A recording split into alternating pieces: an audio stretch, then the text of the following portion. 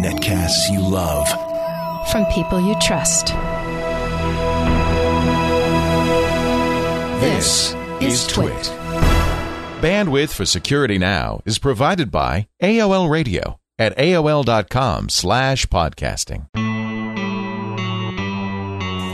This is Security Now with Steve Gibson, episode 169 for November 6th, 2008. Your questions, Steve's answers. Security Now is brought to you by Astaro, makers of the Astaro Security Gateway, on the web at www.astaro.com. And by IWannaBeANerd.com. The Nerds on Site team of IT professionals is looking for nerds with all competencies and skills. Go to www.iwanttobeanerd.com and register for a nerds-only meeting today. And by Audible.com. For your free audiobook and a whole lot more, visit audiblepodcast.com/securitynow. Time for Security Now, the show that talks about protecting yourself online, your computers at home, keeping spyware, adware, and malware off your system. And here he is, the guy who coined the term spyware, knows more about protecting you than anybody else, Steve Gibson of grc.com. Hi, Steve. Hello, Leo. Great to be with you for our weekly chat. Yes. Did you stay up late on election night? More than usual, yeah. I finally gave up at 10, I think, because I'm up at 4:30 in the morning. So yeah, but I feel fine. I'm on 6.5 hours, so that's fine. Is that all you need? You only sleep 6 hours a night? No. I normally give myself 8. Good. I've learned. I mean, I'm just useless to myself and the rest of the planet unless I'm have enough sleep, and so I really do give myself enough. I read a programming book once. The guy gives programming classes, and he says to his students, he says, "Coffee is not a substitute for sleep. Don't think it is." There he goes. Now, Steve, how big is that? Wait a minute. How big is that cup of coffee? That's the biggest thing I ever saw. As soon as coffee's not a substitute for sleep, Steve pulls out like a quart of coffee and starts drinking out of it. But it is a good point. You got to have, if you really want to use your brain, you got to have a good night's sleep. Yep. And a Quinti Venti latte. Quinti Venti latte keeps everything going. Yeah. Today, our Q&A segment. We've got 13 or 12 great questions from our listeners, including the sock stress solution and a sandboxy question, which we'll answer in just a little bit. We also have the tech news, and I'm sure we have errata and addenda from previous episodes. Before we do that, a little bit of news. You probably saw this on Tuesday. One of our favorite authors, Michael Crichton, passed away. Yeah. Great author, creator of, I guess the first book I read of his was the Andromeda Strain. Andromeda Strain, the Jurassic Park novels. The Lost World, which is the successor to that. He did Sphere and Coma. State of Fear. Prey, remember that? That was a great one. Prey. Oh, I liked Prey. Yeah, the little nanobot thing. Yeah. And Coma, I think, might have was also very early works. Yeah. Great Train Robbery might have been his first. That goes way back, doesn't it? I think that was. And I was saying to you before we began recording, Leo, what I always found remarkable is that anything he wrote, I think maybe without exception, somehow turned into a movie. I don't know who he knew or what his deal was, but there are lots of science fiction books I would love to see made into movies, but because Michael Crichton didn't write them, they're not movies. But anything he wrote, somehow it became a movie. I don't know why. One of our all-time favorite movies was the Andromeda Strain, and of course he gave us ER too, didn't he? Did he? Yeah. Oh, I didn't know that. He did. He was a doctor, wasn't he? A physician, and he. Yeah, and that's why so many of his things had a strong medical, side to them. And I'm pretty sure he was the executive producer and the guy who started off ER, which is on its last season, by the way. I think it's 10 years now. Wow. Well, we're going to miss Michael Crichton, but I'll tell you, and you're right. I think one of the reasons his books were often made into movies were that he wrote cinematically. His novels were all visual. You could see them in your mind's eye, and it's one of the reasons they make such good books on Audible.com. Audible, of course, our sponsor for the show, and they have, I think, 23 of Michael Crichton's books. There's interviews with him, including the Andromeda Strain and Airframe and State of Fear and Prey and Timeline. That's the one we were talking about. That wasn't such a good movie, but was a wonderful book. You can get them all on audible.com. In fact, I'm going to give you a special URL where you can get one for free. audiblepodcast.com/securitynow. audiblepodcast.com/securitynow. Sign up today for Audible. Pick a book. You get a credit toward a book at absolutely no cost to you. In fact, if you decide you don't want to continue your subscription to Audible, you get to keep the book. It's yours to keep forever. But I think you will want to stick around. Audible has, for the last 10 years, transformed my life with great literature. Whether it's fiction or nonfiction, I noticed they just put the speeches, the concession speech by John McCain, which was so beautiful and so eloquent. Barack Obama's acceptance speech, also beautiful, eloquent, inspiring. They're online for free. They specialize in audio content of all kinds, even podcasts. So give them a visit, pick a book, and then get it for free at audiblepodcast.com/securitynow. Whether you're driving to work, I tell you, I had a 2-hour commute every day. I got 2 hours reading done. It was not a waste. Working out at the gym, I listen all the time. Walking the dog, gardening. Anytime you can't hold a book up, you can listen and learn. And when it's a book like Michael Crichton's great fiction, your mind's eye, I'll tell you, beats any movie set. It brings it to life. I feel like I'm there. We recommend The Andromeda Strain, a great one to start with. Michael Crichton, all of his books, we'll miss him, but at least his books live on at audible.com. And we invite you to try one for free at audiblepodcast.com/securitynow. And it was cancer, by the way, at age 66 that finally took him. Oh, that's sad. Yeah, I seem to remember that he was ill for some time, actually. Well, it's a sad thing, but it's one of the ways to achieve immortality is to be a great writer, and so there's no question his books will be read for years to come. Yeah. So, what did you make any mistakes in the last couple episodes? Well, we have no errata. See, he's perfect. I knew it. Although we did have someone who disagreed with something that we said, and so we got a nice disagreement question in here, which we'll discuss. We'll do that later.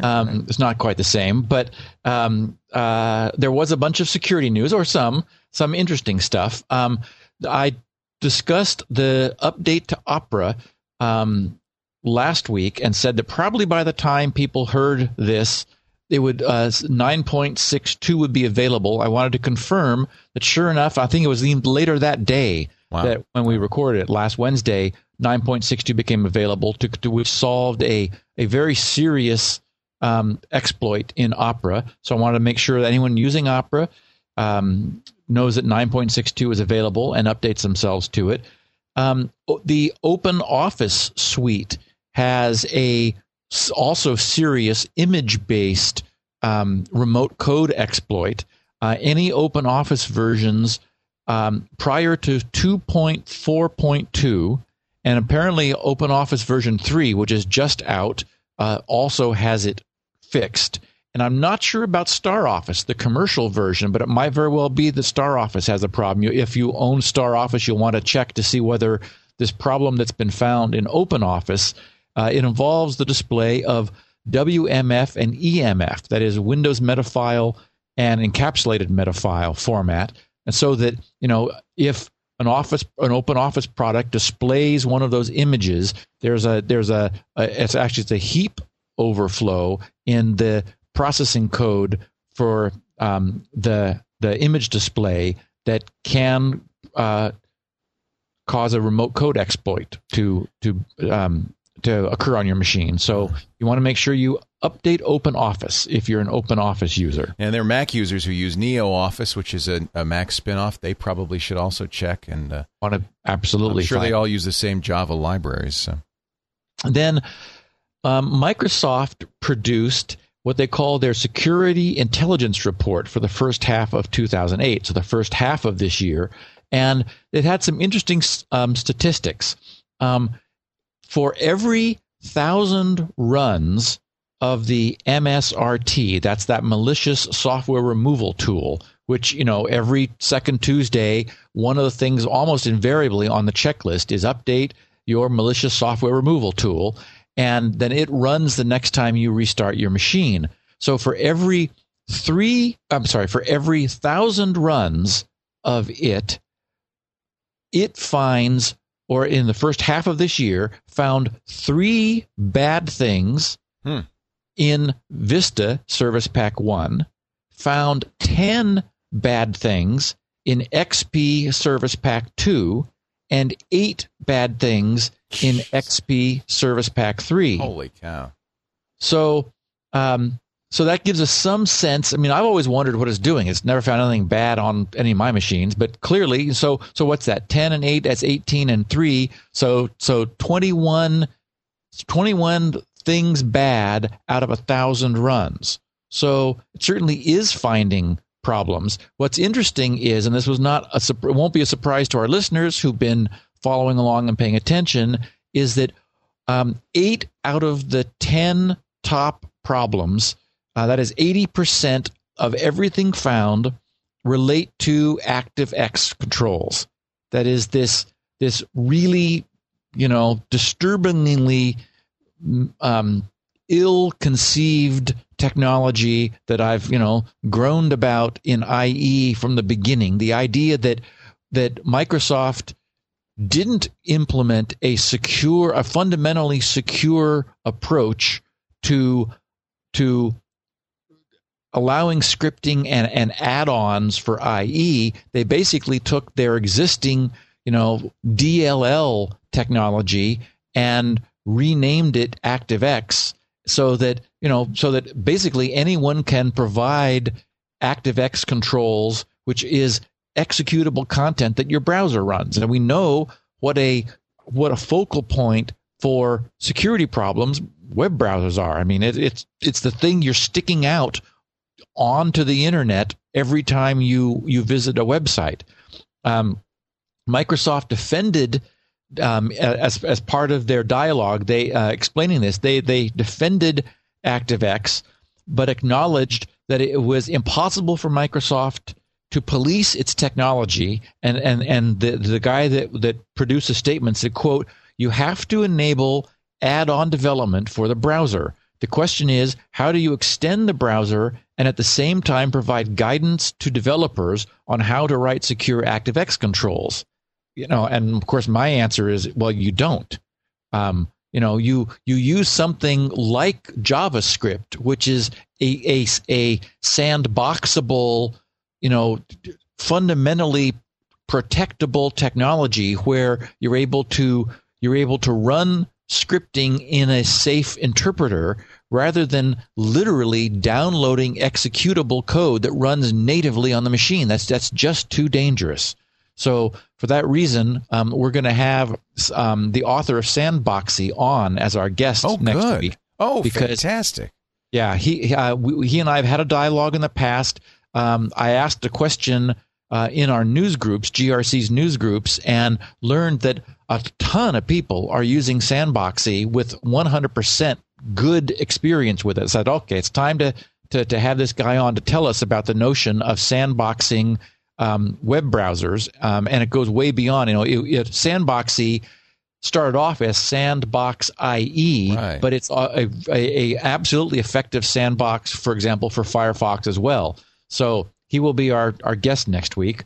Also, there was a really interesting report from RSA Security about their discovery of the surprising penetration of a Trojan called Sinowall, also known as Torpig and Mebroot.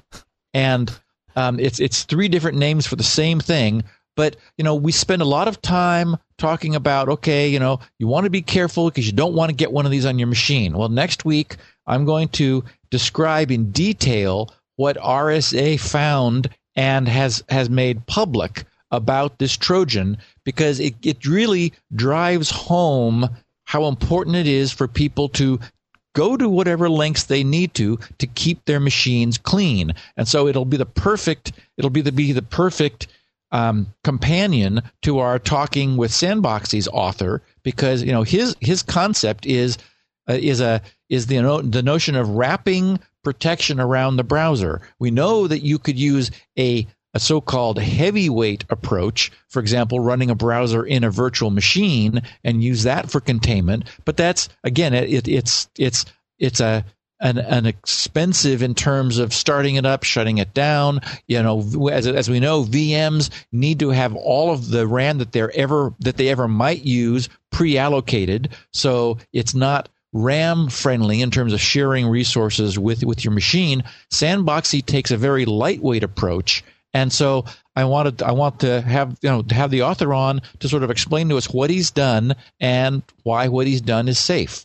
Because from everything I've heard, and I've used it myself, what he's done is easy to use, and that's really what you want in this kind of a prophylactic wrapper around our web browsers.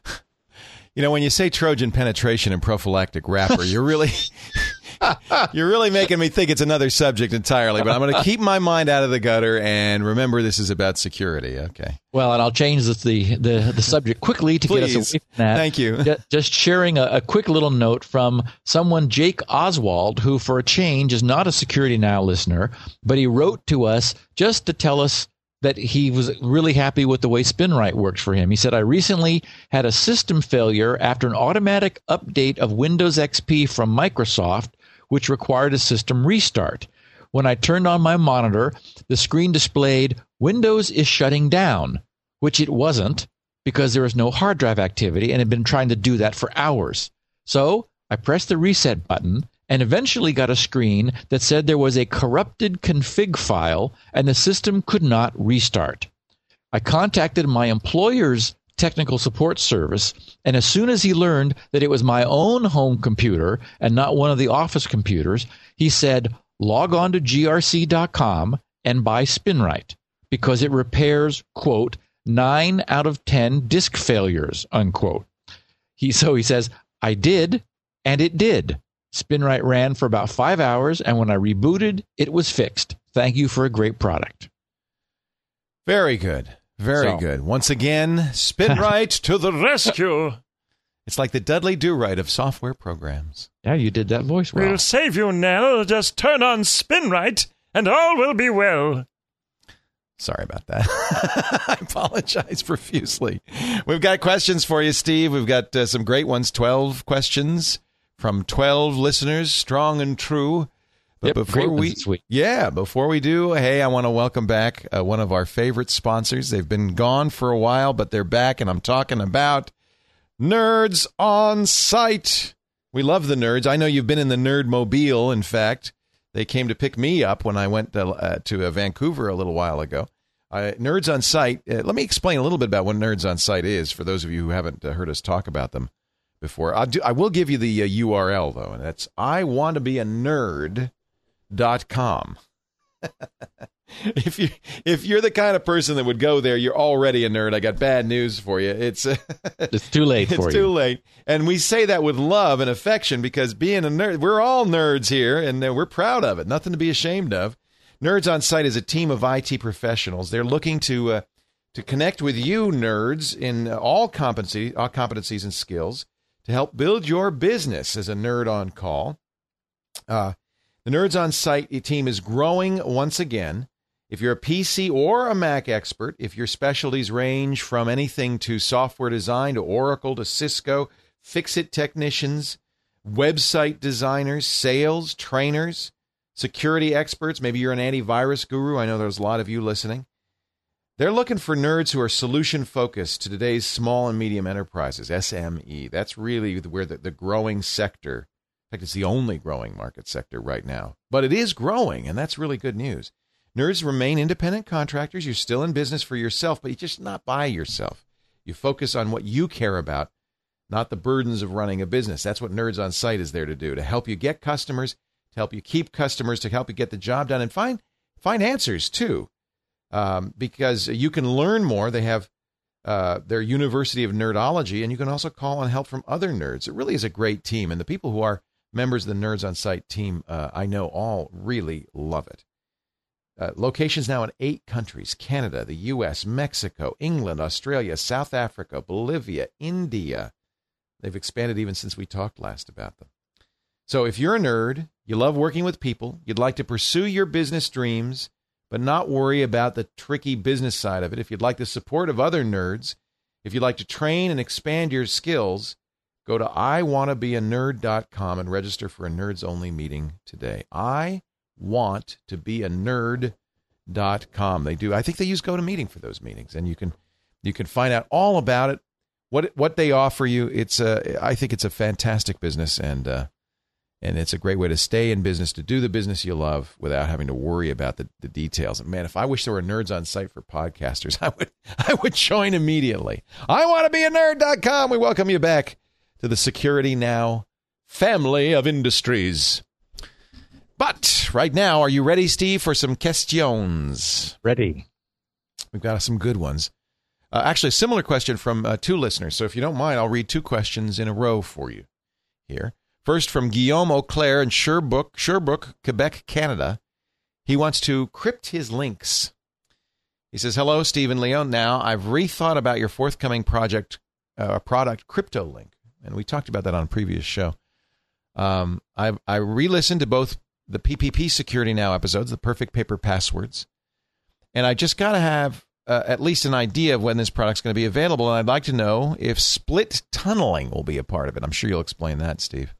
I guess he's going to explain it. If I'm at a remote location, plugged into an insecure link, I want to be able to VPN tunnel home, ask for a web page, then home fetches the page, sends it to me through the VPN tunnel. I have some customers who will be ready to pay for that kind of setup, especially if it's going to be an assembly and small and fast, which is your specialty, Steve Gibson.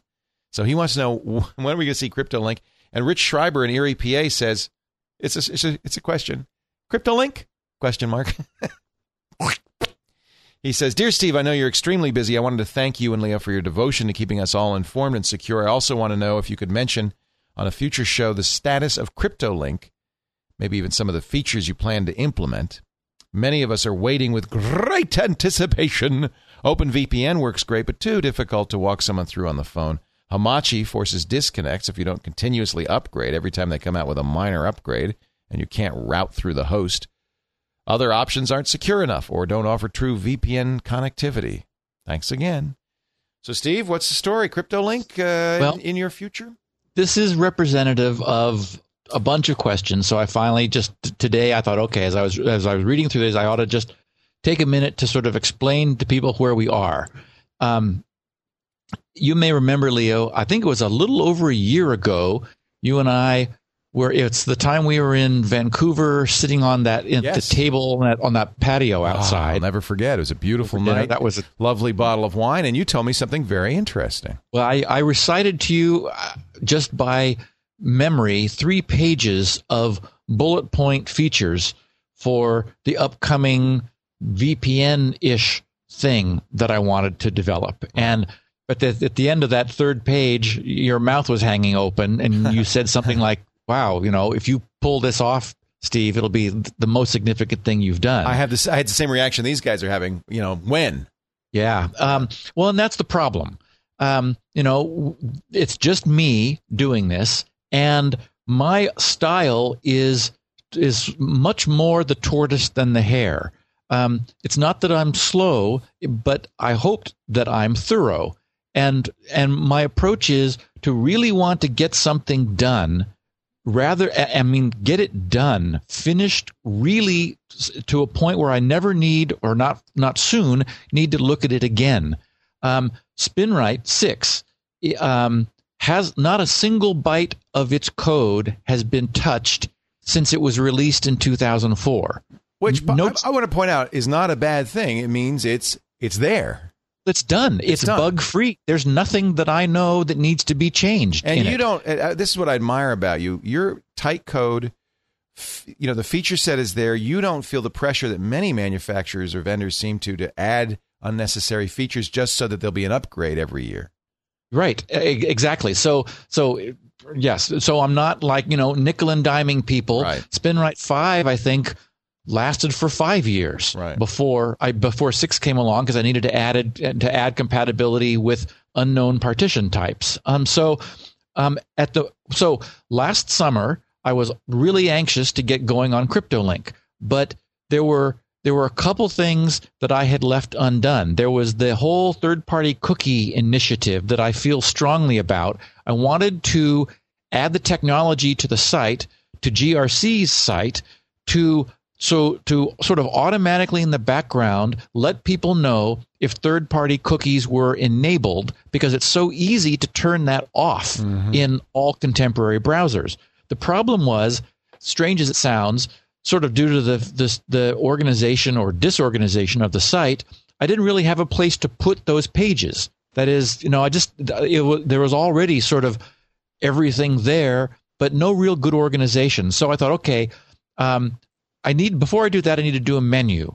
And so I developed over the course of several months the world's only really bulletproofed, 100% script-free, non-active anything, non-JavaScript anything menuing system. Well, it took much longer than I expected, but when it was done, it was done. And it's perfect. I haven't touched it since. All kinds of people have used it and do adopt it continuously. I get email from people with a question here or there, or they'll often post a question in the news groups and somebody there will answer it. So that gave me sort of the structure that GRC was missing that allows me now to hang new things off of the menu, which I didn't have before. Then I switched back and plowed into wrapping up the third-party cookie technology, which I had written all kinds of substrate, but had never gotten it finished because something else came along and interrupted me. So I thought, okay, my point was that when I start on CryptoLink, because I'm so resistant to changing what I'm focused on, I didn't want to have to be pulled away from CryptoLink. So I thought, okay, that means I have to have menuing on GRC, and I've got to get the cookie system finished. But finish these things that I had invested in heavily, but hadn't had time to get back to. So, what ended up happening was we found bugs in every browser's handling of cookies, and I've ended up with a amazingly thorough cookie handling analyzer. Several things already happened. Firefox 3 is substantially better as a consequence of the Firefox guys who were tuned into what was going on. They, for example, realized that when this thing came out and was going to require tell people you need to turn off third-party cookies, they had removed that from the user interface in Firefox 2, and they realized they're going to be in trouble if they don't have that in Firefox 3. So that's the reason that simple checkbox was returned in Firefox 3, making it easy for people to disable third-party cookies. And there were some problems. There were some cookie leakage that the technology at GRC discovered in header assets, page assets in page headers. Turned out you couldn't turn them off. Even though you said disable third-party cookies, they kept happening. And IE, both 6, 7, and 8 have problems as well. So all of this all that technology finally got finished, and I was just starting to work on the documentation, and Dan Kaminsky happened with his DNS exploit. And remember, I think that was in May, I think. Well, in June, I decided, okay, this is a problem. It'd be useful to do a really thorough analysis of DNS servers. Well, that was 4 months ago, and I suspended the work on on documenting and getting the cookie system public in order to do this test of DNS server operation. What we have is something phenomenal. I mean, it's not public yet.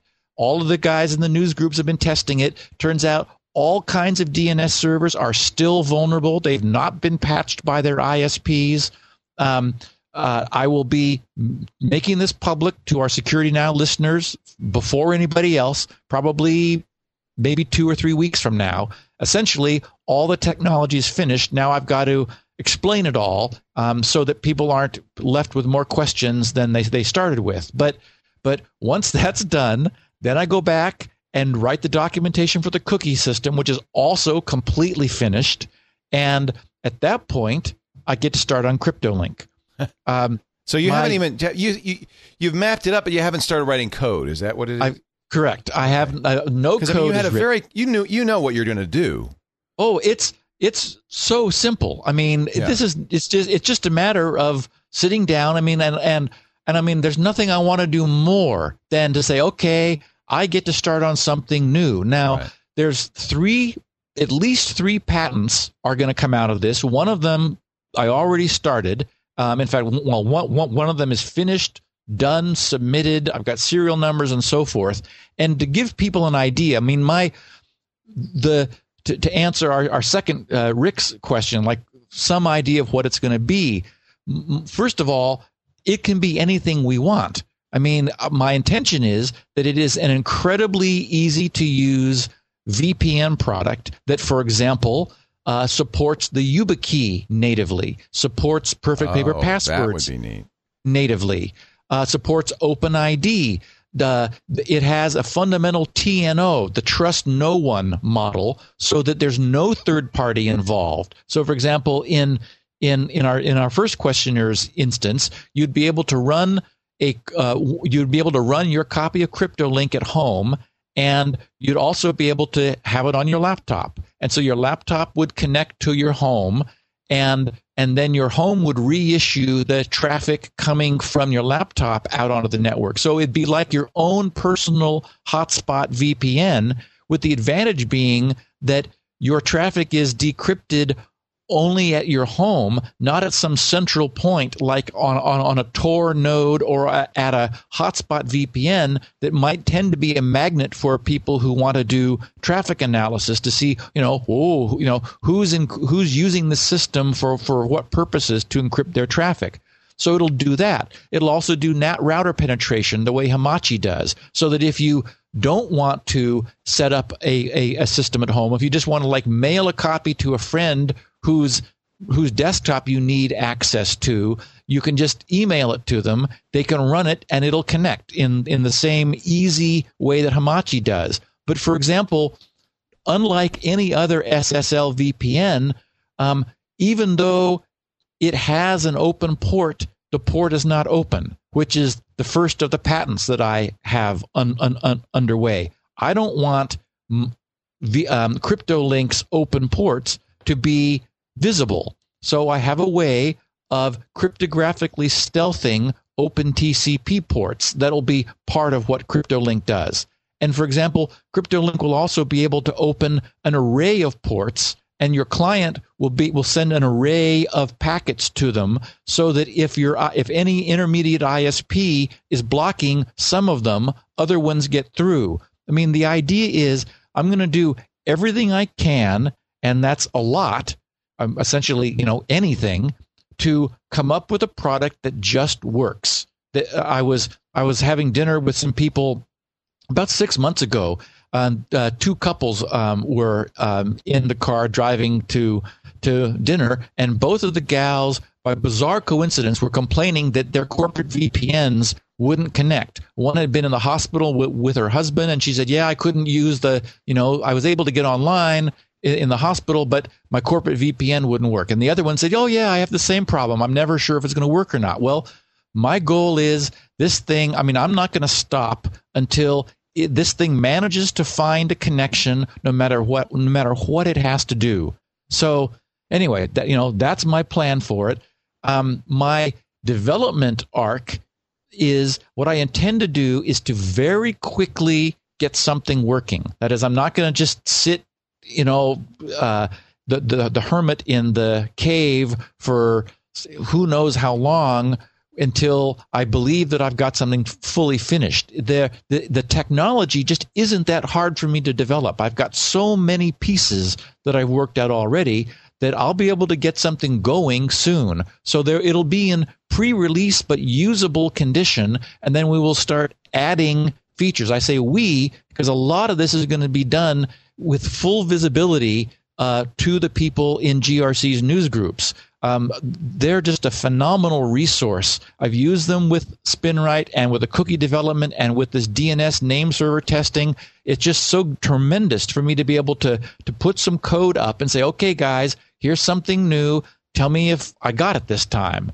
And, in very short order, I've got a really good broad spectrum testing. And it also allows people to say, hey, what about this? Or what about this? Or, hey, I need this or I need that. So anyway, I'm very excited about it. I have no idea at all when it will be done. There will be a done, because everything I am is about, saying, okay, this is version 1.0 and it is complete. It is finished. What I can say is that lots of people will be able to use it as it goes along. And basically what I'll be doing is adding feature after feature after feature. My intention is to actually write the UI in something very plastic like Delphi, just because I don't, what I always end up doing is I paint myself into a corner by designing the user interface first, then because I want everything tight all the time, and that then tends to limit me from adding features. So my development arc is to write the core in assembler. Ultimately, once we know what it wants to be, once every feature that we can think of and is useful is there, then I will cast the UI portion in assembler. So it will end up being 100% assembly language, super tight, super small, with a ton of features that everybody wants, that nobody has taken the trouble to do before. Because I look at these VPN products and they're just like, okay, well, that's fine, but that's, I can do something way better, that is way more robust and way more secure, with all kinds of authentication, trust no one, or use a third-party rendezvous server for NAT penetration. It just, it's going to solve the problem. And unfortunately, it's going to be Windows only. Yeah. Just thought I'd throw that in. Yeah. But it's assembler. You don't have a choice. Actually, you could write the low-level code. Well, I guess you're going to make calls, though, to the Windows API, even from assembly. So you really can't write the low-level code in a portable fashion. It'll have. I mean, in my wish list, my as I've been brainstorming this, so many cool things. For example, you'll be able to maintain plastic connections to remote instances of CryptoLink, meaning that if your net connection goes up and down, it's not going to give you dialogues. It's not going to complain. It'll just wait until it's back on the net and then reconnect to the things that you said you want to make a persistent connection to. So that, for example, you could have resources like your printer at home.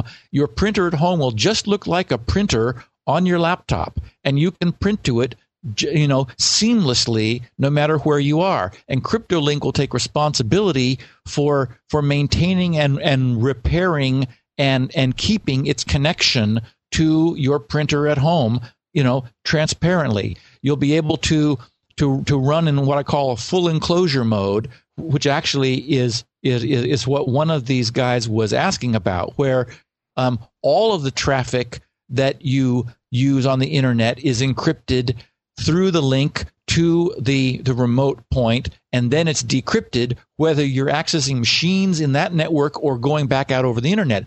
But maybe you don't want to operate that way. Maybe you only want to talk over the link to your network at home.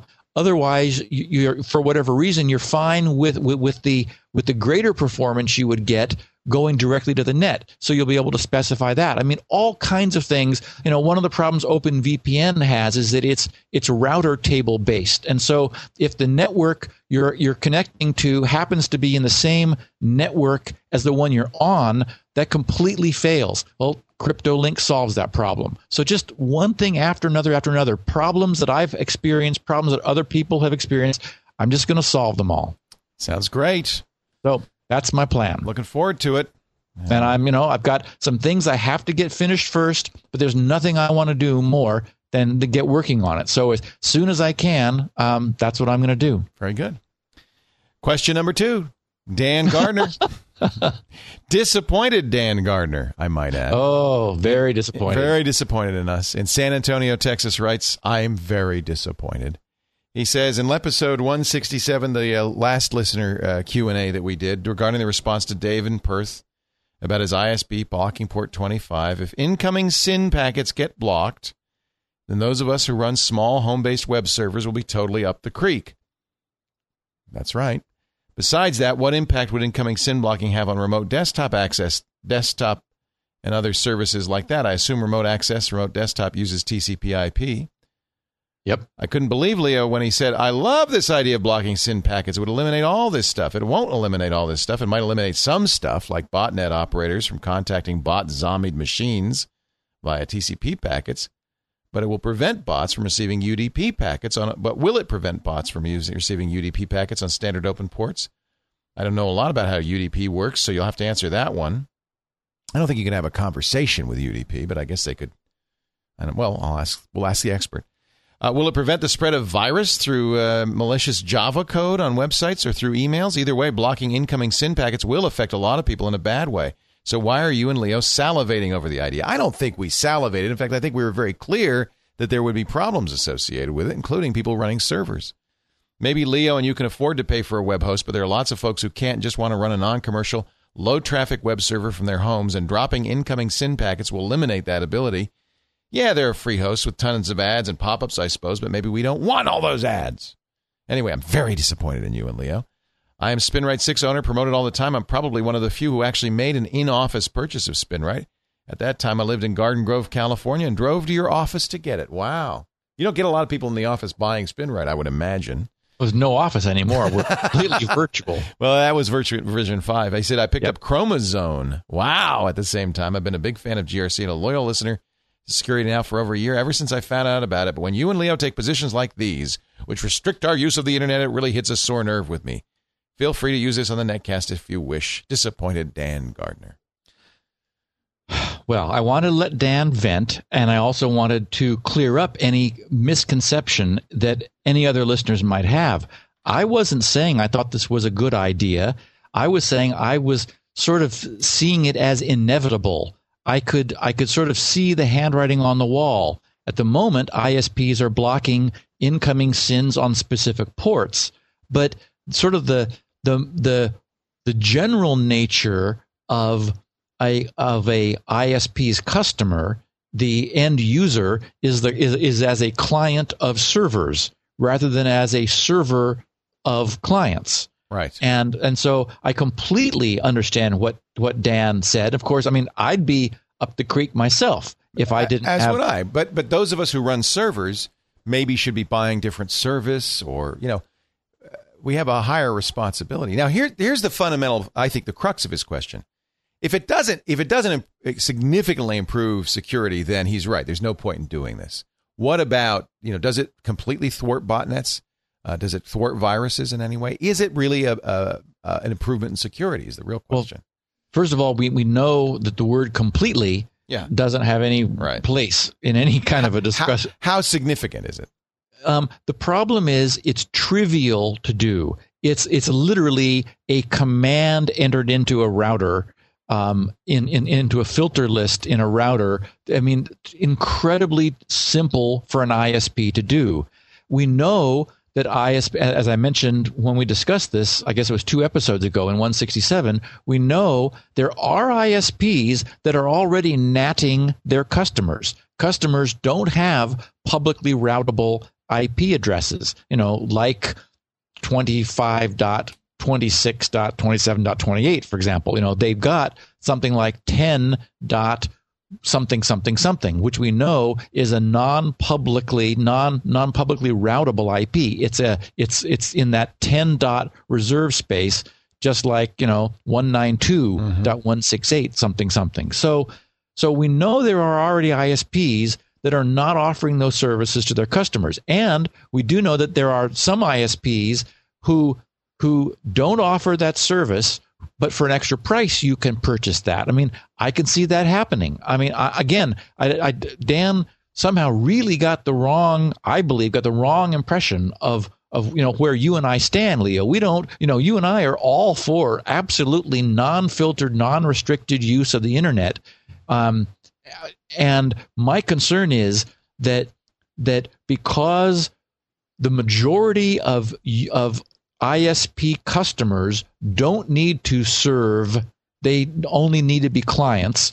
And because it's so simple to block incoming SYN packets, even though it isn't, as Dan challenges me on this, even though it isn't a solution for so many things. It's so simple to do, and it would solve such a large chunk of problems that I'm worried we're going to see the time when that happens. But I said worried. I'm worried we're going to see that happen. You weren't advocating it. Can't wait. You weren't advocating it. No way am I advocating it. And I it. think if you listen closely, we merely spoke of it as a possibility, and maybe even a probability, but not necessarily something we were saying should happen. I'm afraid at some point we're going to hear about it, and we're going to see it, and we're going to say, well, yeah. People were very upset when Comcast started blocking port 25, which I think is a perfectly reasonable thing. But a lot of people say, but I want to run my own email server. I think that there's a balance. And frankly, if you're running a server, I think maybe you should be buying a different class of service. Maybe the solution is to offer tiered service. And you can certainly imagine the point where this price gets you a client-only connection, and this point allows you to host services. Right. And then maybe they'd have to vet you more carefully or monitor you more carefully, but most people would get the less expensive one, and that would eliminate a whole category. You couldn't do a botnet without SYNAC, because you need. Sure. You could. Yeah, you absolutely can, because typically bots are phoning outwards from the infected client, so it's the SYN packet going out, and that you have to allow, because that's how anybody connects to a remote web server. But you also have to allow incoming commands, or a botnet is useless. Sure, but those commands come in over the connection that was established first outbound. I see. So this would do nothing to thwart botnets, for example. Well, if it doesn't stop botnets, it's not that useful. Well, see, and that's the other thing, is that I don't think ISPs are really seeing much cost of problems at this point. Right. That is to say, it has to hurt their pocketbook. Right. If it was really expensive that customers were able to run servers, then there might be, you could imagine a motivation for the ISP to tighten things down, but there just isn't. It doesn't really matter to an ISP whether you're running a web server or a mail server. Well, except in the case of a mail server where there was expensive, because then they were getting blacklisted as a source of spam. Right. And there's another good example. ISPs are blocking 25 because they were finding their networks were added to blacklists, and that was causing a problem for all their customers. So their ISPs responded. When something causes pain, the ISP will deal with it. At this point, in general, running services doesn't cause an ISP any pain, so we're not seeing any consequence. Well, I imagine so few people are doing it. I mean, it's not something most users do. Right. Ward Reed in Pensacola, Florida says, don't do it. Steve, sorry for the overstated subject line, but do not use your PayPal card. We were talking about the one-time credit card feature of PayPal. He says, don't use it as your primary credit card. It's acting like a debit card, or, as one radio host calls it, a fake credit card. Even though Visa isn't a show sponsor anymore, the zero liability is relevant for a credit card only. That's not true, but we'll talk about that. The only problem with debit cards is that the vendor or scammer has your, as opposed to the bank's, money. You may or may not get it back. You're giving up far, far too much to use a debit card. Giving up one-time use isn't worth it. Discover has a one-time use card option. I've used it many times. Citibank does as well for some of their cards. Our listener said American Express does. But the banking laws have changed for debit cards. For a long time, debit cards were very dangerous, but the banking laws have changed. I think a debit card is pretty much treated as a credit card now. It used to be that you could take out $1,000 out of somebody's account, and the bank would say, "Yeah, sorry."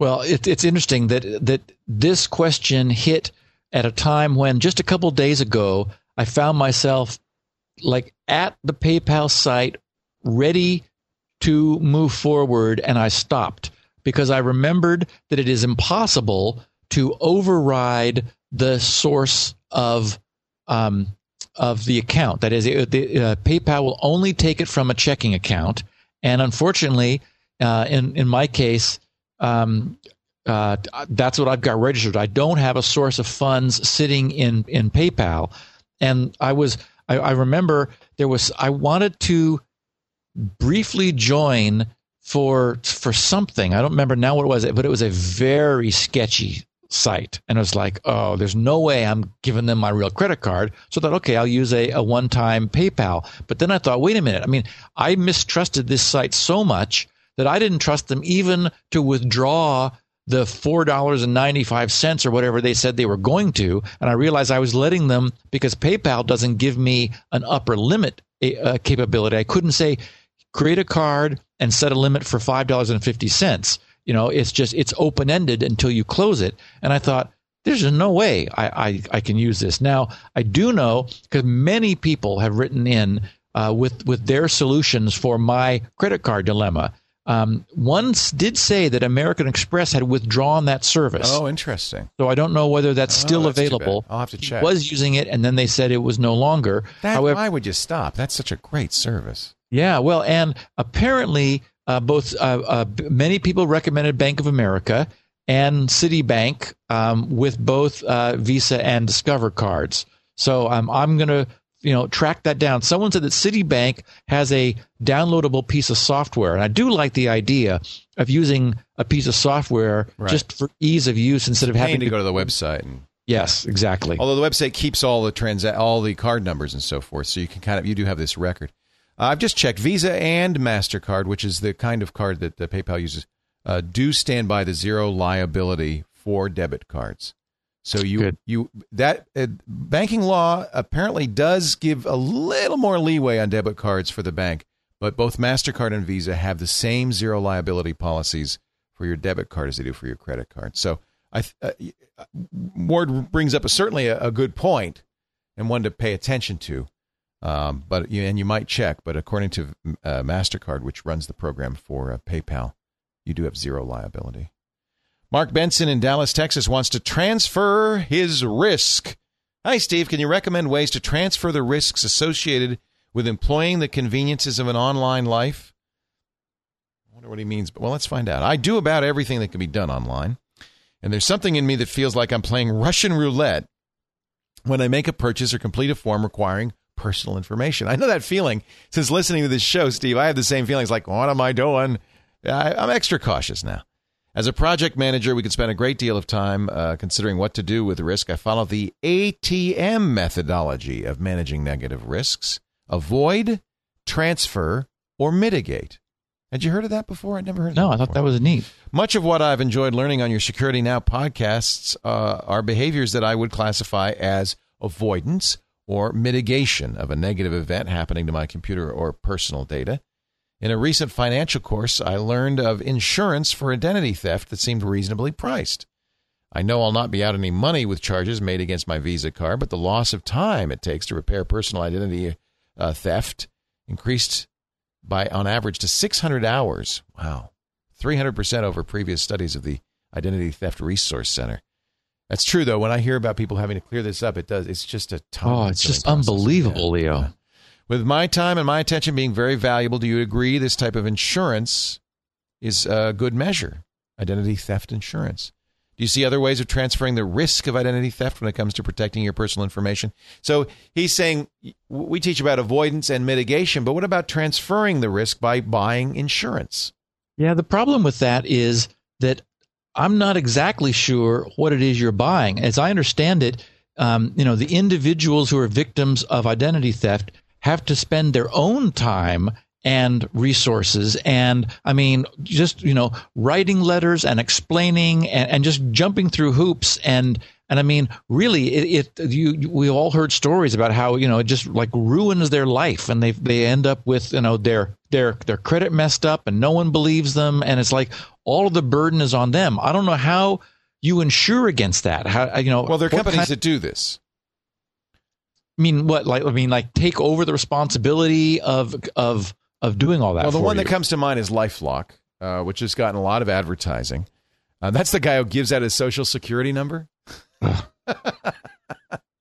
by the way, here's the point of it. They basically they do what they can to mitigate, but then the real point of this is they if you get your stuff stolen, they have a $1 million service guarantee, and they take care of it and so forth. I would investigate thoroughly. So but that's prevention rather than... No, it's both. It's both. So they do the prevention part, which I think is very important. Although, they do things like put credit locks on your on the various secure, like Equifax on the 3 different security services. Right, yes, the credit reporting agencies, right, and so forth. But then, so they do all the proactive stuff. But then they say we'll pay up to $1 million to cure the failure or defect in our service. See, I'd read these fudge words carefully. But the idea being, if you should lose your identity, we'll take care of it and we'll give you and we'll reimburse you. I don't know if he's talking about LifeLock. I think that's the best known of these services. And there was some criticism of LifeLock, but then Bruce Schneier, who I know we both recognize as a real great security expert and a very reliable guy, kind of came to their defense, saying that it's the credit. He wrote an article which I recommend reading called "The Pros and Cons of LifeLock." He said that the credit agencies hate these guys because they don't like these fraud alerts being placed. It's a pain in the butt for them, et cetera, et cetera. Right. So they've kind of tried to poo-poo this. But he says, I think it's more an economics thing. So Wired Magazine's Security Matters column by Bruce Schneier, he talks about this. It came out in June of this year. I could put a link in the show notes. You can read about the pros and cons. I would say his bottom line is, well, you can do all this yourself, so I don't know if it's worth paying for it to do it. But it's not what the service claims to do.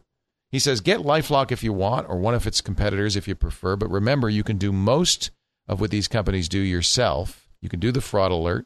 You can put the credit freeze on your account. You can check it regularly. I guess the real question that they are, you can do all that. Is the insurance then worth it?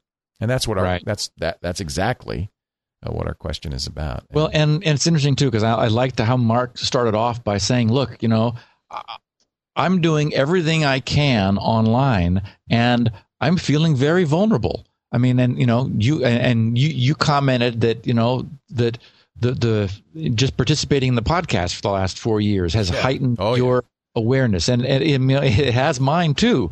Because I mean, this stuff is going on, and it's unfortunate that at this point in time we're sort of in this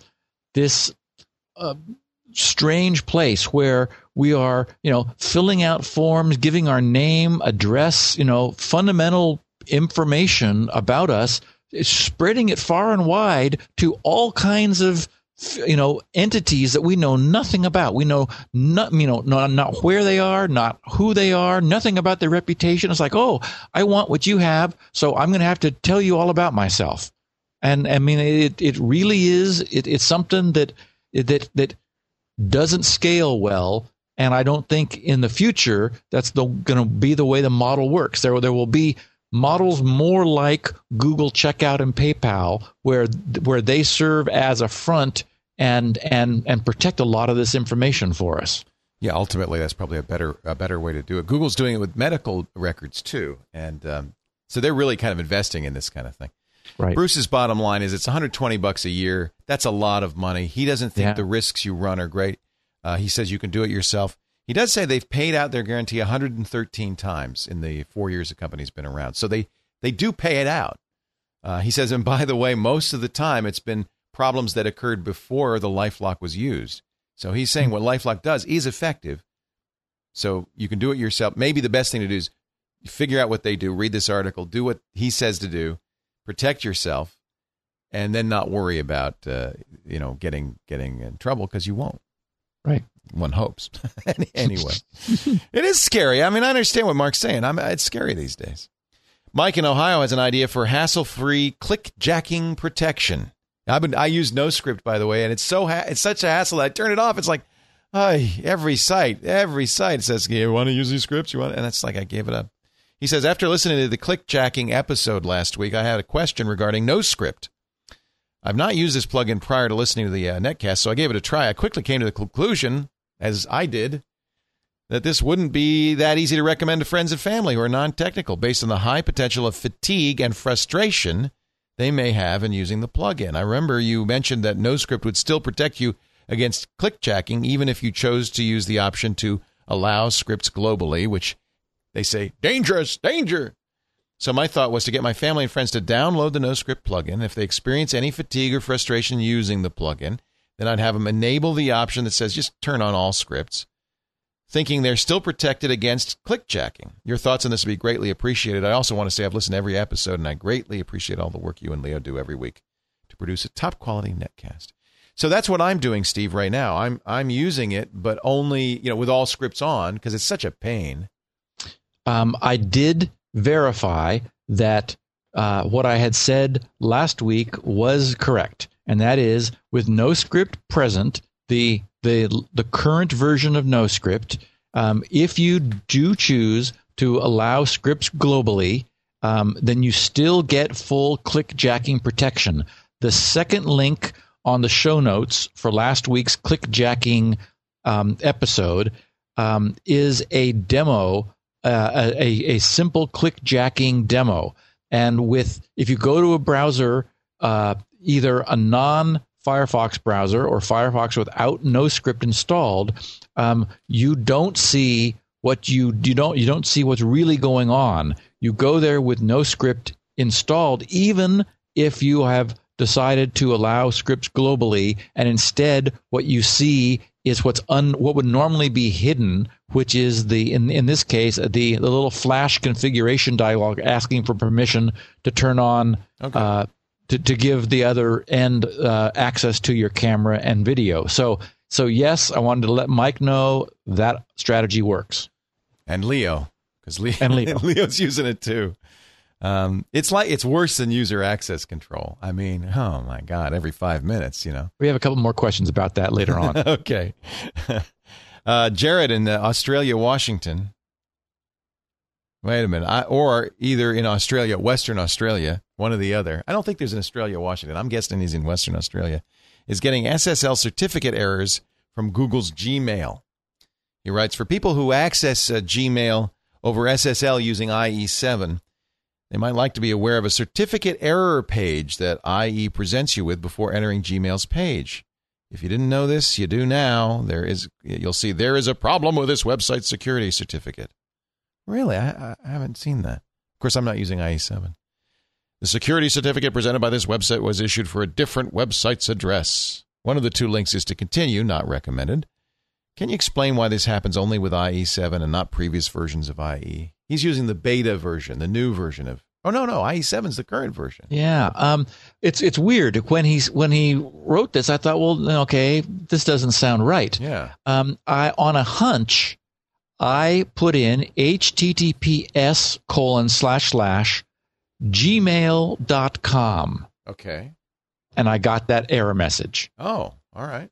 And so here's what's going on is for some reason Google has grabbed the gmail.com domain and has that pointing at the regular Gmail domain, which is mail.google.com. Oh.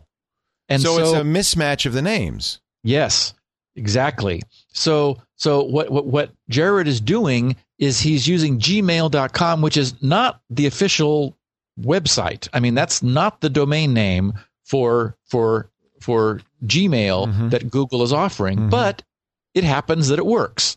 The problem is, since he's using HTTPS to go to gmail.com, the first thing that happens during the connection is that the name of the certificate sent from Google's server is compared with the URL, and they don't match because he's not supposed to use gmail.com over secure connection. So that's the cause of confusion. But I thought it was an interesting question for all of our listeners, because the idea is that as we've discussed before, the certificate of the server that you're connecting to, the exact name has to match what you've got in the URL, or the browser says, whoa, wait a minute, I've gone to the IP that DNS told me to go to. I've established an SSL connection. I've exchanged credentials, yet the server is saying it's a different server than the one you're expecting. Well, this is crucial for avoiding man-in-the-middle attacks, because a man-in-the-middle attack would intercept that, and what the man-in-the-middle cannot do is give you Google's certificate signed by an authority you trust. Right. That's the critical link. And so it's important that the browser complain if there's a security certificate mismatch.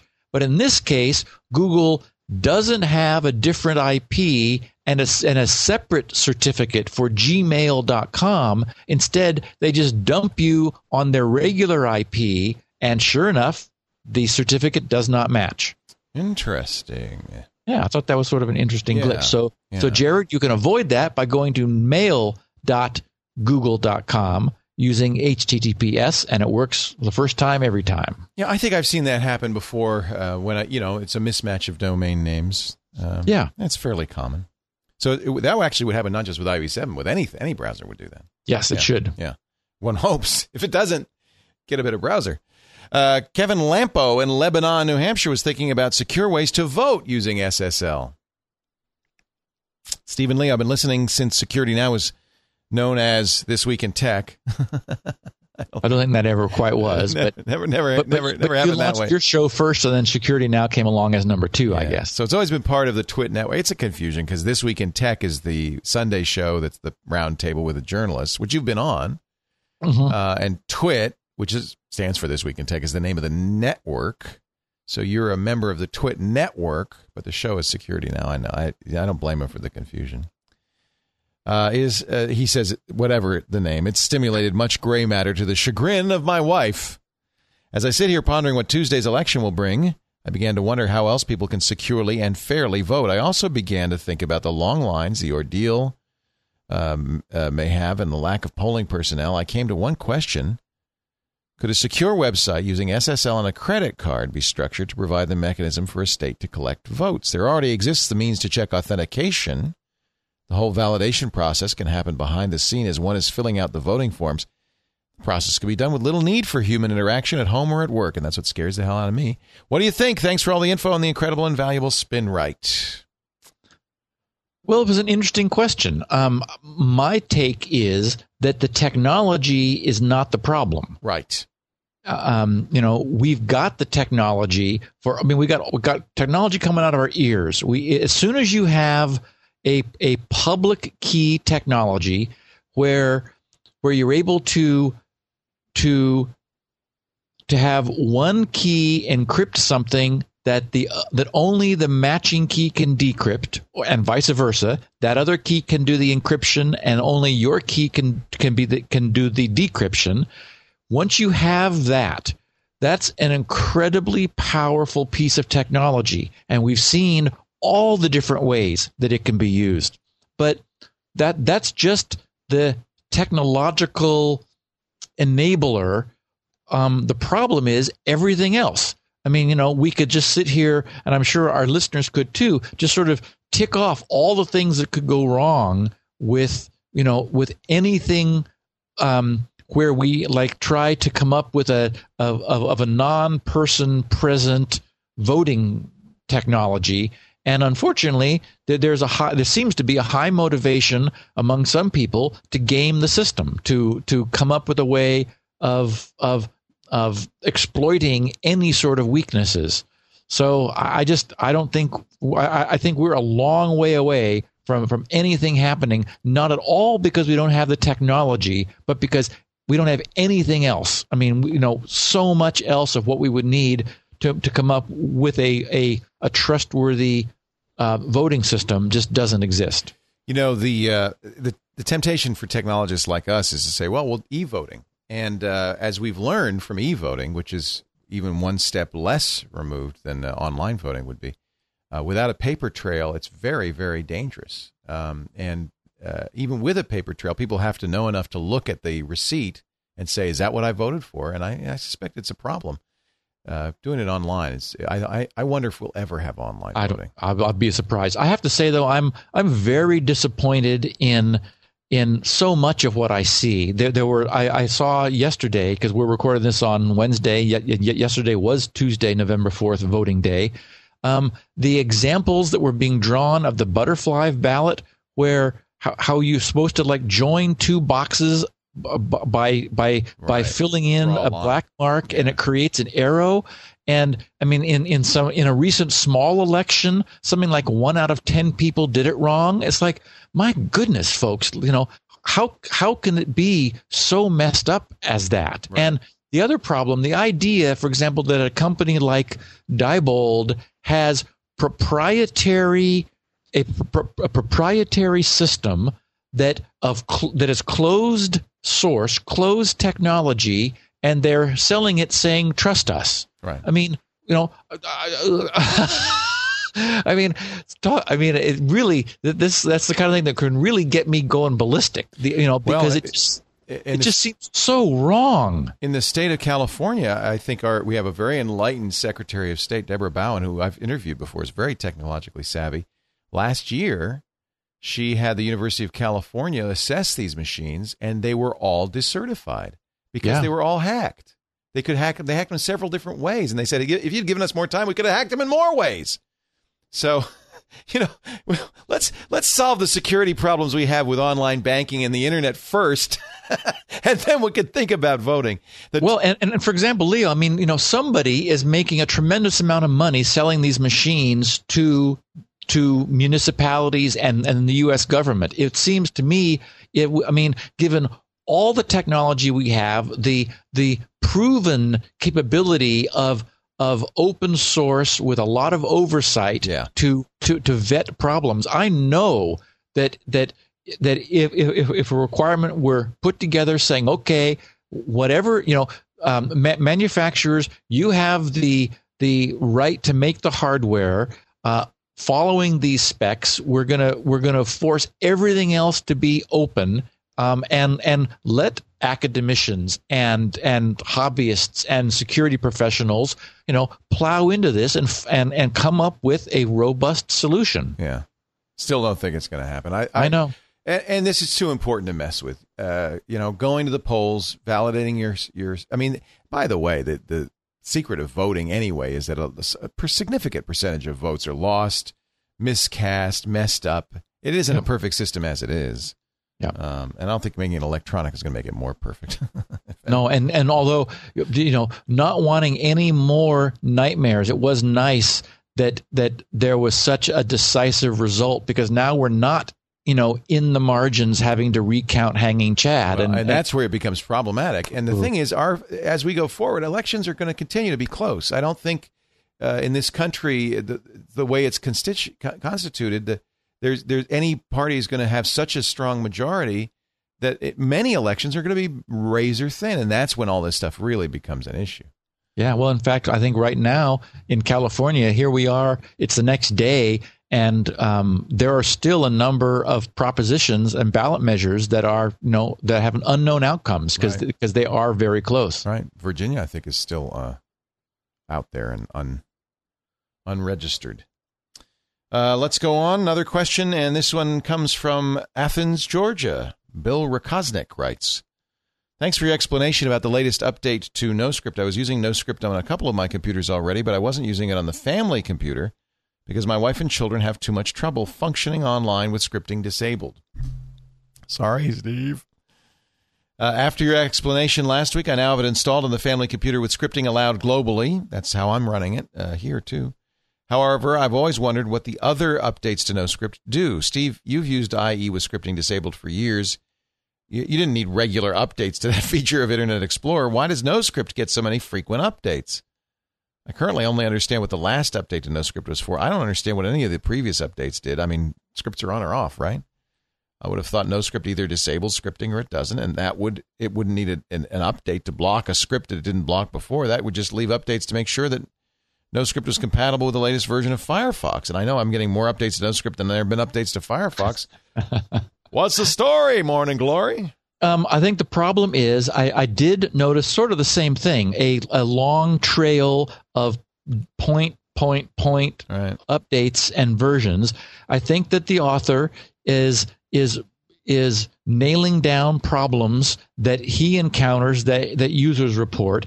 I don't know if he's writing it hastily, if it's not being tested by a large group of people. I mean, I can attest to the fact that that, the people in my news groups are a tremendous asset for all the work I do, because they're able to really pound on stuff quickly. And I'm not putting out half-baked versions that haven't been heavily tested. And unfortunately, in this incredibly heterogeneous environment of all kinds of operating systems and browser versions and operating environments, there's just no way there's no way to get around the need to really test. Yeah. And so it must be that problems are being found, and NoScript's author is fixing that problem, then another one's found, and he fixes that, and another one's found, and he fixes that.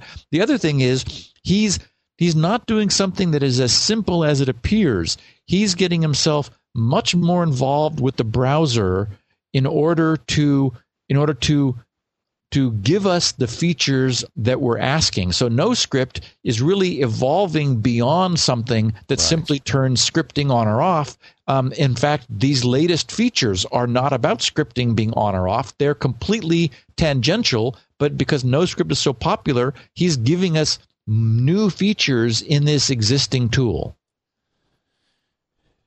Almond McLean. I love that name. Almond McLean in Yuma, Arizona wonders why Netstat is bailing. Hello, long-time listener since numero uno. I just noticed today when my PC was running a little sluggish, I did Netstat, and as soon as it finished loading its last address, it closed itself as if it didn't want me to see it. So I hit my print screen button and went to Paint. Somehow I'm connected to 9 connections. Time to format. I'm always running Skype and an old version of Hamachi since LogMeIn messed it up. They bought Hamachi, of course. Perhaps an old version of something I'm running is giving me issues. Why is Almond having 9 connections? Is that an unusual number? Well, it's been a long time since we've talked about Netstat, the Netstat command, and we have described it. I want to just sort of refresh our listeners, or to pick up any who hadn't heard this description. It's a very handy command built into Windows, every version of Windows, and other operating systems as well, that gives you a status of your network connections.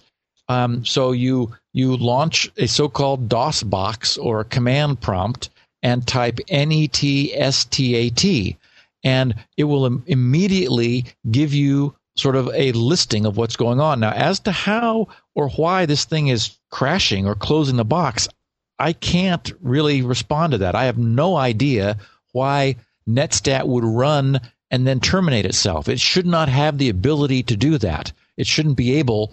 So it may be that the particular instance of the Netstat command is buggy and it's crashing the DOS box, but even that I wouldn't expect really would close the command prompt window. So I don't know what's going on there. As for why he's got 9 connections, when you run the Netstat command, you'll see the status of a bunch of stuff over on the right-hand side. The word established is indicative of a connection, meaning that a connection has been established between your computer and another computer. And so you can look at the IP addresses and see if you recognize them. Many times you'll see 127.0.0.1 on the from side, and the same 127.0.0.1 on the to side. What that just means is that the processes inside your own system are using the IP technology in your computer to talk to themselves or to other processes. So that just means a connection has been established within your own computer, not to anything outside. So that's nothing to worry about. It may very well be that's what that's what Almond is seeing, is when he talks about these established connections, is these things are just connected to themselves. The other thing you can do is to add some additional features. For example, I use netstat-an, as in Alpha Nancy, AN, to get my normal. It's normal the way I run the command. But if you put ABN, the B option was added in XP. It does not exist in Windows 2000. So in XP, you can say netstat space hyphen ABN, and it finds out and displays which process is is responsible for each of the line items in the NetStat display. And that quickly allows you to determine who is establishing these connections. Likely, I know that one of my concerns when we talked to Alex, who is the author of Hamachi, was, he's got TCP connections established to every single Hamachi client running on the planet, which seemed like that would be a problem. So I do know that Hamachi will be responsible for some of those established connections. Skype may well have a static connection hooked up to Skype Central in order to perform its various housekeeping and management tasks. But if you do netstat space -abn, you should see skype.exe, hamachi.exe, and you'll be able to determine what it is that is responsible for making those connections. And if you see things you don't recognize or you're surprised by, that's a great place to start in doing research to find out what's going on inside your system. Very useful tool, NetStat. We did skip number 9, Leo. Oh, sorry. Let's go back. More NoScript. I got confused because all of these NoScript questions. S. Bjorn Larson in Denver, Colorado is fighting and losing with NoScript. Steve, first I wanted to thank you so much for all your dedication and knowledge you've added to my own experience. I love NoScript, but I actually end up disabling the add-on more often than not because most sites I visit use scripting. That was my experience. It even makes the Google search page unusable, even if I specify Google as a safe site. So what are your suggestions on effectively using NoScript? Right now, my experience with NoScript is very similar to my experience with Vista UAC, which I immediately turned off. Oh, boy. Low tolerance for pain.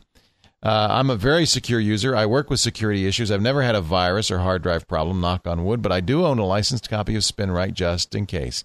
You and Leo are awesome. Keep up the good work. Well, if he knows what he's doing, I guess UAC doesn't matter. And how do you use NoScript without having it drive you absolutely bazooty? The reason I didn't want to skip this question was this was when I planned to confess.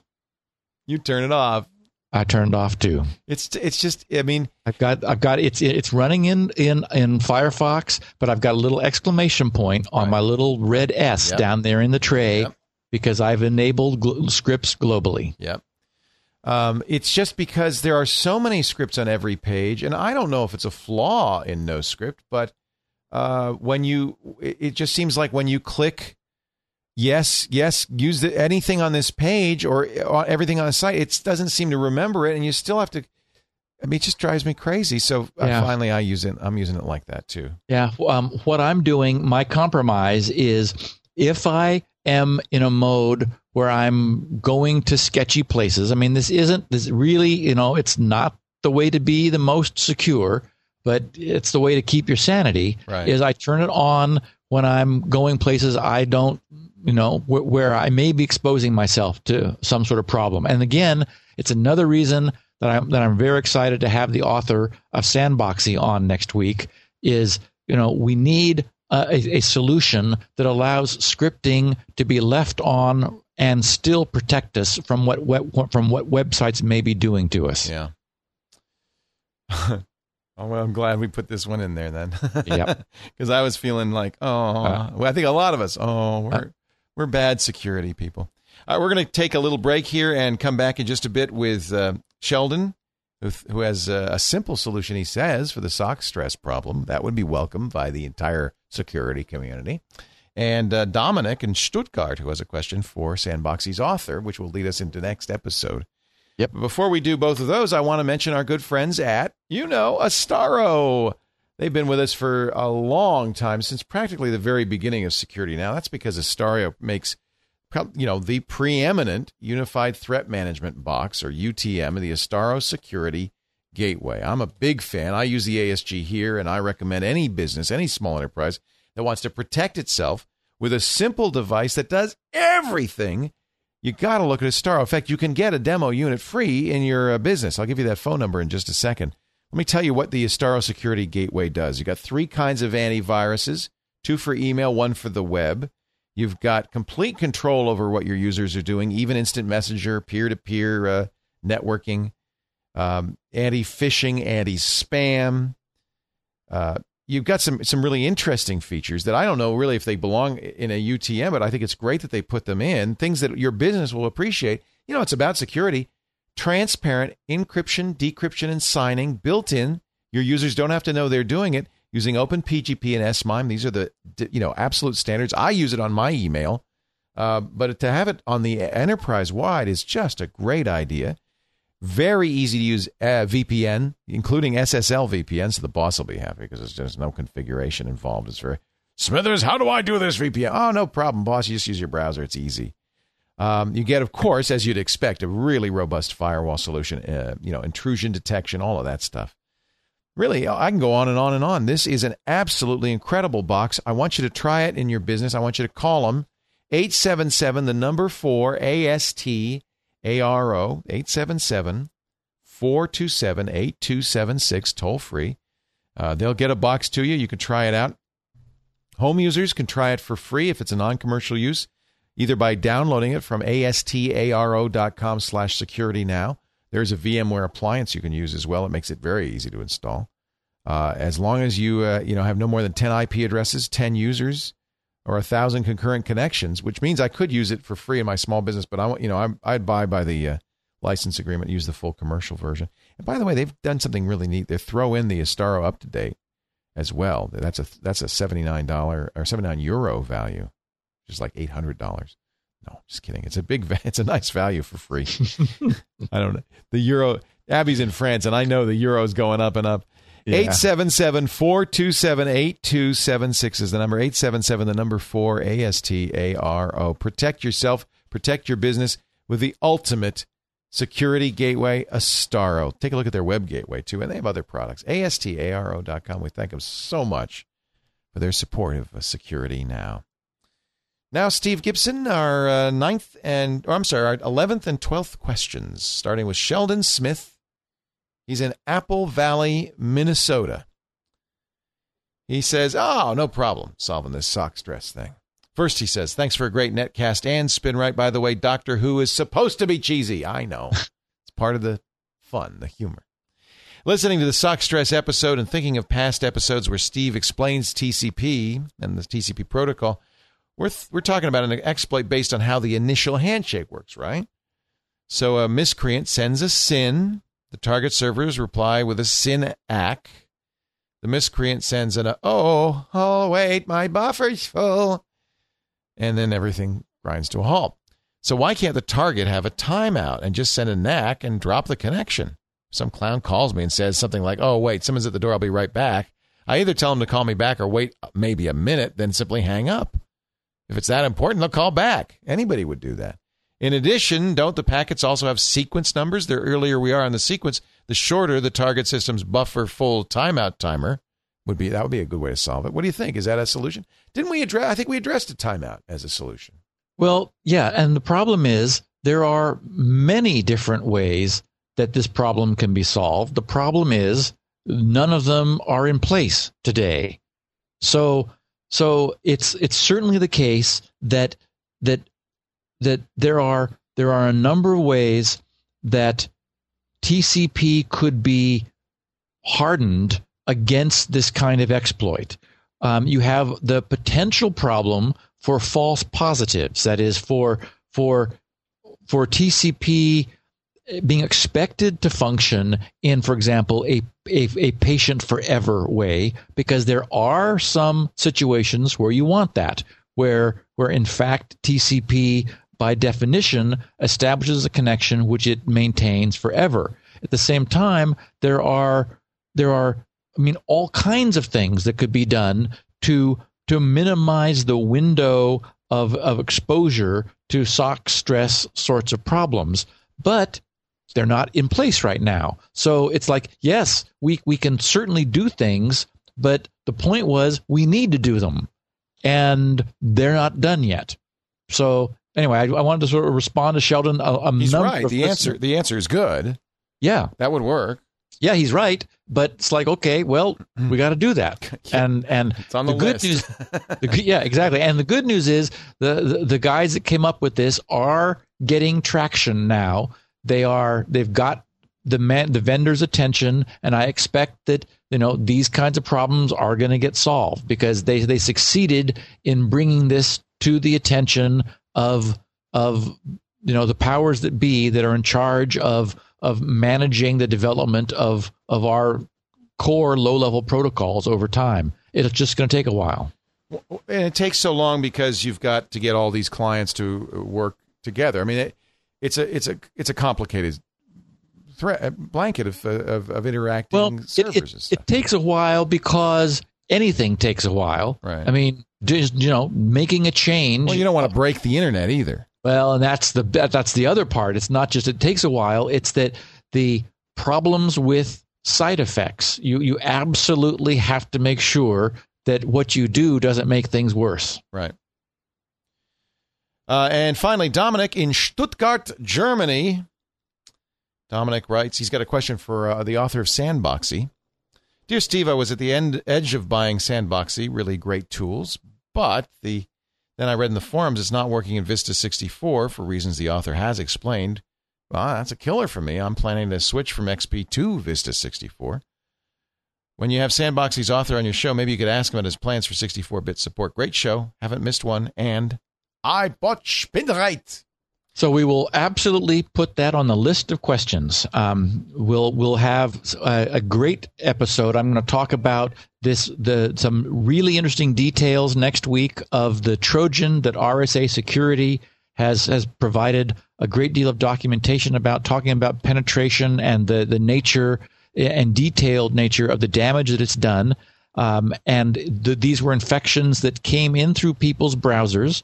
So that's the perfect opportunity to have Sandboxy's author on, as we will, and talk about a very nice, lightweight solution for solving this problem. Very good. Can't wait. That's going to be fun. Steve Gibson, you're the best. Always fascinating to go through these questions and answers with you and get some insight. I think I like that we do this every other show because, you talk about some heavy duty stuff. And so to get some clarification, the opportunity to get some clarification is valuable for everybody I know. And I include myself in that. So thank you for doing that. Next week, we're going to talk to Mr. Sandboxy. Yep. And we thank you for being here. Don't forget, you can go to grc.com to get SpinRite, the world's best disk maintenance utility. I use it on every drive before we use it. We spin right ahead of time. And, of course, should anything, we have any trouble, that's the next time it gets spin right. Very often saves our bacon. And as you know, you could save yours. grc.com to get that. Also, while you're there, that's where you get all the Security Now show notes, the 16 kilobit versions for the bandwidth impaired. Steve has transcripts online there, too, which is very helpful a lot of times to read along as Steve talks. That's all at Gibson Research Corporation, grc.com. Thank you, Steve. And I will remind people to go to grc.com/feedback in order to submit their questions. All the things that I've been reading from people are from people who went to grc.com/feedback. There's a web form there. Fill it out, and I receive it. And in 2 weeks, we'll go through that. Very good. Thanks, Leo. We'll see you all next time on Security Now. Bye-bye. Security Now.